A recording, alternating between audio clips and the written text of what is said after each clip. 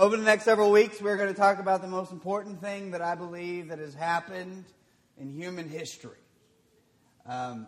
Is that Jesus died on a cross and that He was resurrected. We make church about a lot of different things. We can make church about, I'm right and other people are wrong. We can make church about, we're all wrong and we must have this awesome God to save us. And that's a great way to start. But if our church isn't surrounded by the cross, or if our church doesn't surround the cross, if our church doesn't, in everything we do, at least show that we believe that Jesus died on a cross and was raised, then we're missing it, right? I mean, we're meeting for nothing. Tonight, there actually won't be a whole lot of small groups tonight. A lot of them met, or two of them met this morning. Two of them will meet for lunch in the NPR. So this has just been food central here, which is fine with me. You get here early enough, there's donuts. That's a plus. But the reason we meet for small groups, or the reason some of us are going over to Idabel for Harding night over there. The Good News Singers from Harding, it's an a cappella group. They're fantastic. They'll be there. This all starts at 5, so we'll have to leave here at 3:30. The van here for the teenagers will be leaving at 3:30.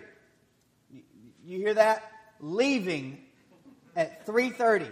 So if you look at your phone and like a nitwit see that it's 3:20 and think, I got 10 minutes, you don't have 10 minutes. You should have been there 2 minutes ago. So if you get here at 3:15, that's a good time. But I will put that little orange stick to D, and the wheels on the bus will go round and round at 3:30.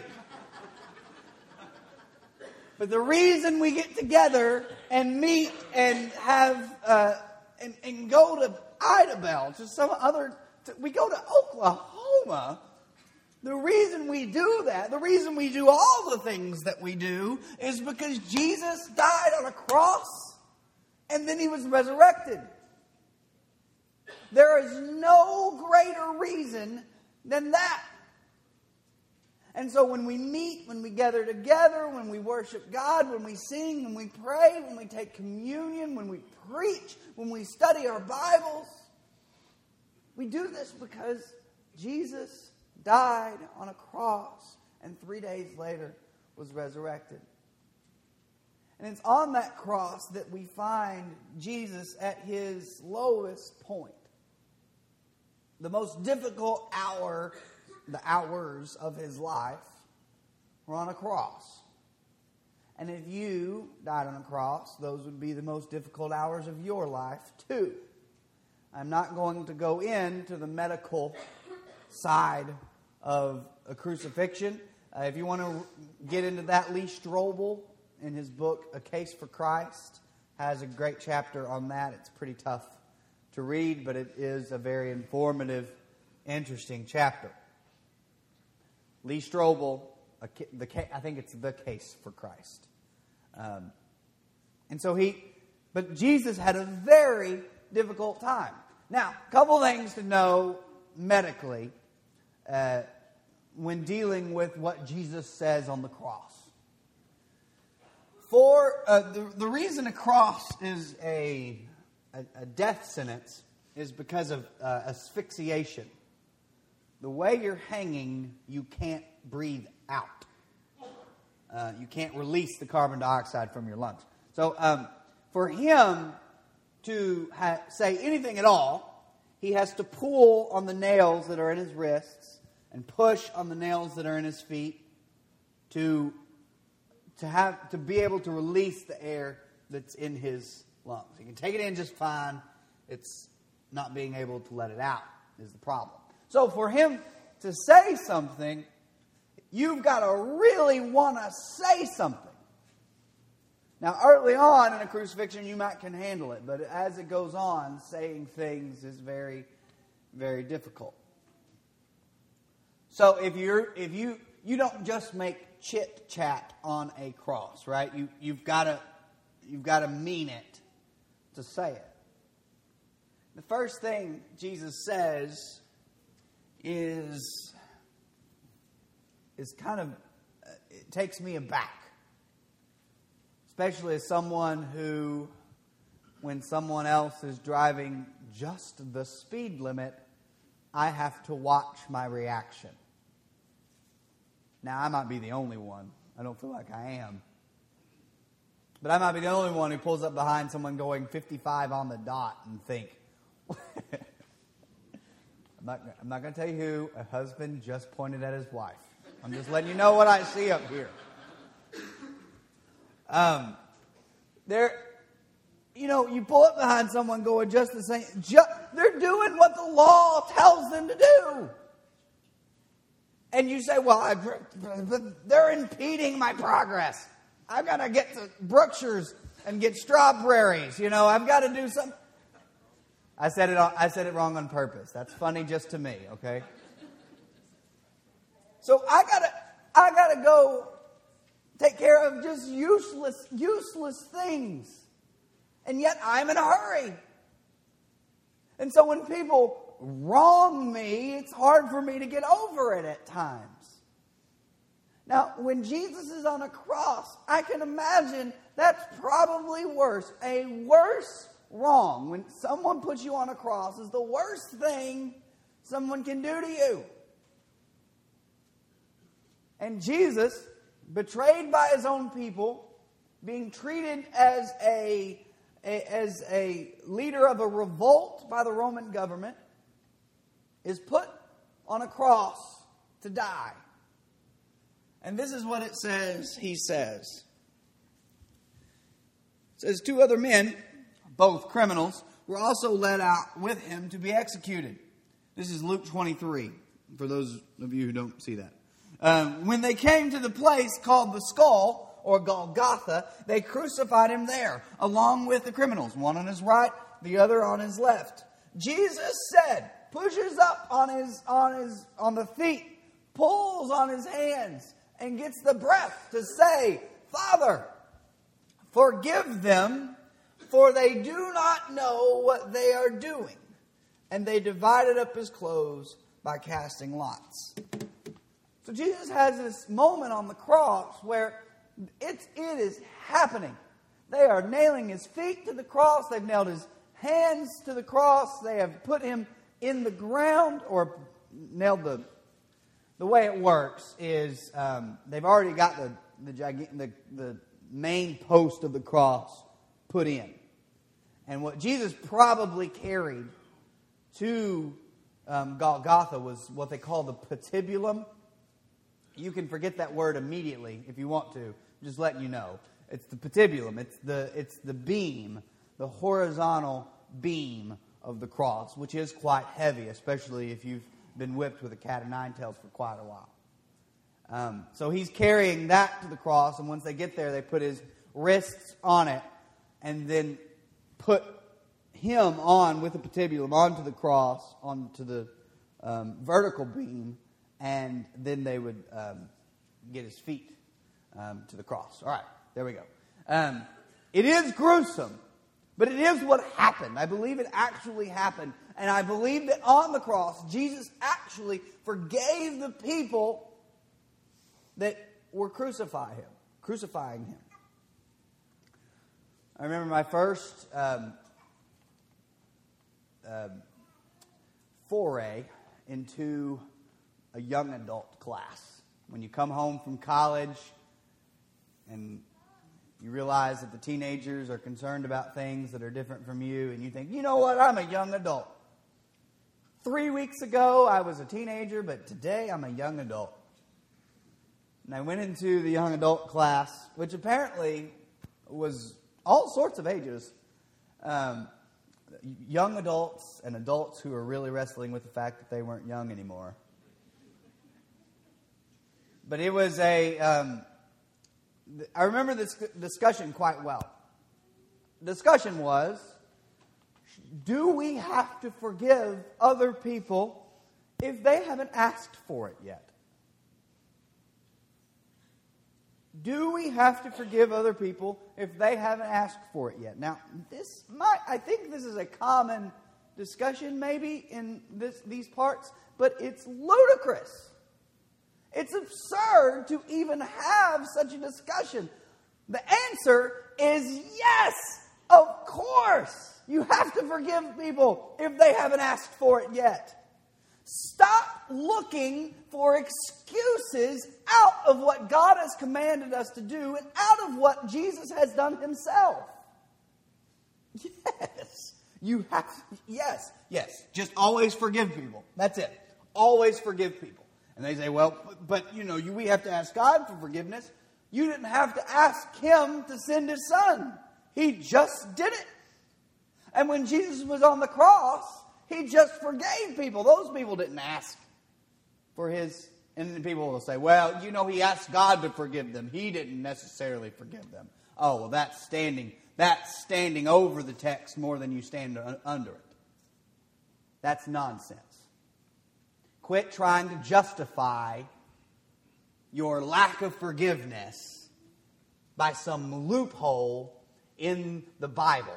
Jesus on the cross forgave the people who were crucifying him. Now here's something interesting to me. Who was crucifying him? Well, we got two groups, right? We've got Roman soldiers who are just doing their job. And we've got Jewish leaders. Not the people, not Jewish the people. That Luke won't go so far to say that they're the ones doing it, but he will say that the chief priests were there, and he will say that the Romans were there. So Jews and Gentiles are forgiven from the cross. Here's the trick with all this. He was specifically talking about the people there. But Luke records this to let us know that he's talking about more than just the people there. That on the cross, something happened to you. On the cross, something changed in you, and if Jesus can do that from the cross, shouldn't we do that from the comfort of our own lives? I think the key to becoming a better forgiver, which is hard. You know when you go to the doctor, you're always nervous to go to the doctor because the doctor can say, especially just like your family practitioner, he can say anything about you at all and get away with it. He can comment on your weight, on that weird mole on your neck. He can comment like everything. He can say anything to you. And so there's this nervousness of going to the doctor because what's he going to say? I'm going to leave with my self-esteem here. Because it feels like doctors can just say anything to you. That's what it's like being a preacher all the time. Anyone can say anything to you. One of my favorite stories about this is I heard a man one time say that he had bought a new car and people started noticing, and they said someone actually complimented him on the car, but it was the tone. Oh, nice new car, Pastor. And his response was, yeah, my donkey broke. But there's this, I don't like your hair like that. I remember one time every week I say grow my beard out, but that's an understatement. I shave once a week on Saturday night or Sunday morning because two reasons. Rachel likes it like that. Like Rachel likes it a little scruffy, and so I do what she likes, not what you likes. And two, if I go somewhere with the youth on on the weekends, I would like to have something that sets me apart from them facially. And so that helps. Well, one time I had been somewhere Sunday and I hadn't shaved. I think we were on vacation. I hadn't shaved, and I got back to church on Wednesday. This wasn't here, and a woman came up to me and said, "Oh, you haven't shaved." I said, "No, I haven't." She goes, "Has Rachel seen it?" What are you trying? Of course she's seen it. I don't know if you know how marriage works, but we live together.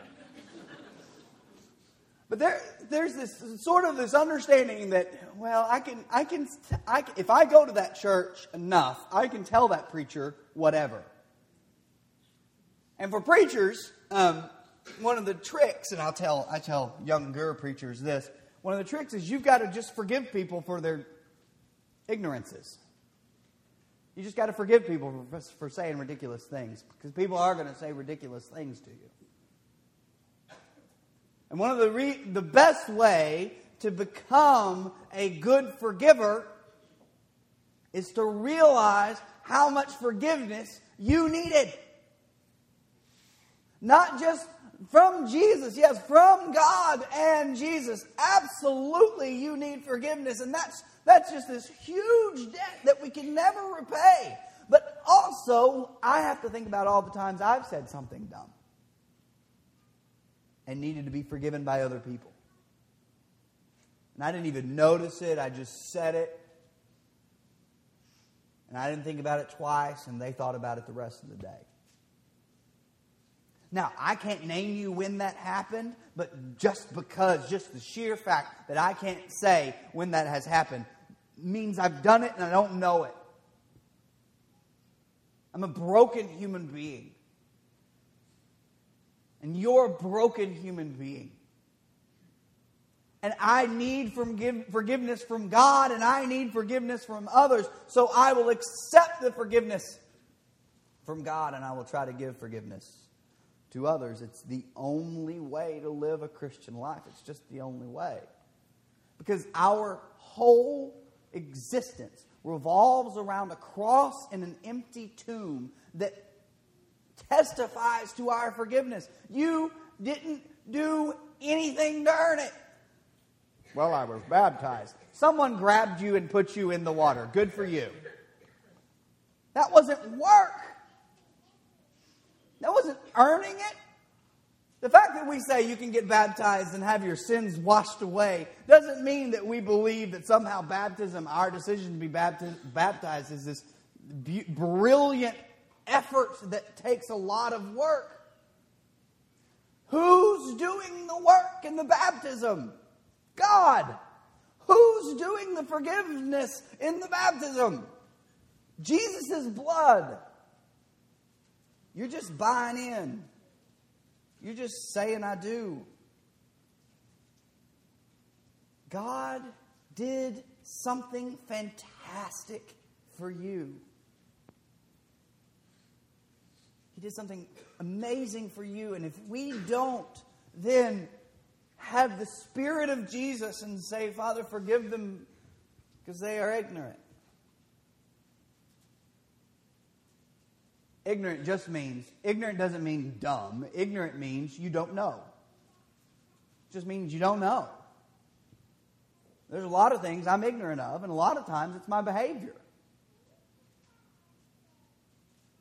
And so we are called to forgive.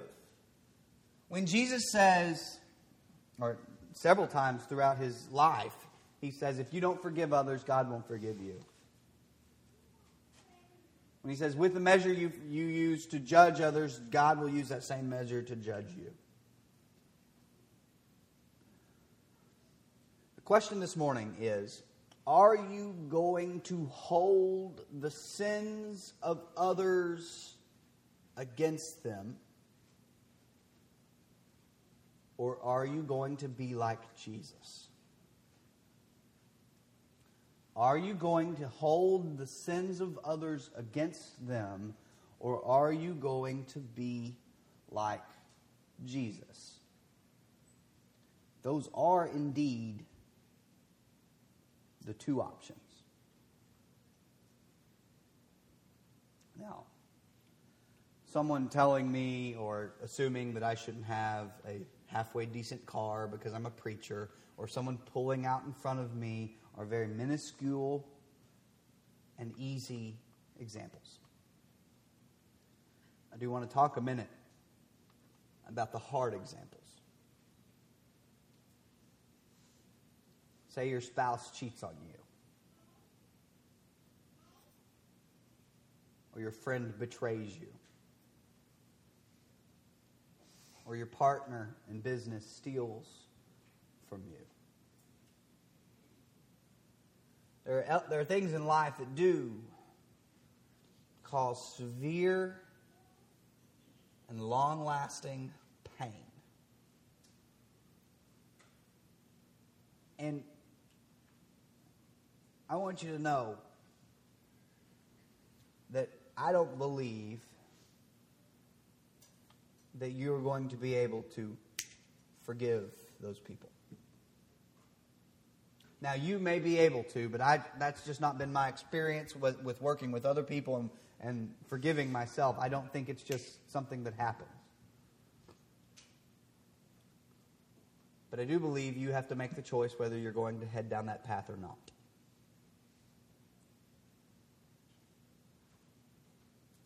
That every day you are trying to decide whether to forgive or not. And you're going to have to, I think, and this has helped me, I think you're going to have to say it out loud until you mean it. I forgive them. I've said that before and didn't mean a lick of it. But you say it until you mean it. I think forgiveness is a long, especially in these hard, difficult, painful problems. Forgiveness is a long and tumultuous road. And if someone thinks that you need to forgive somebody immediately overnight and the pain is just going to go away, those people haven't been down that road before. But today, you need to decide.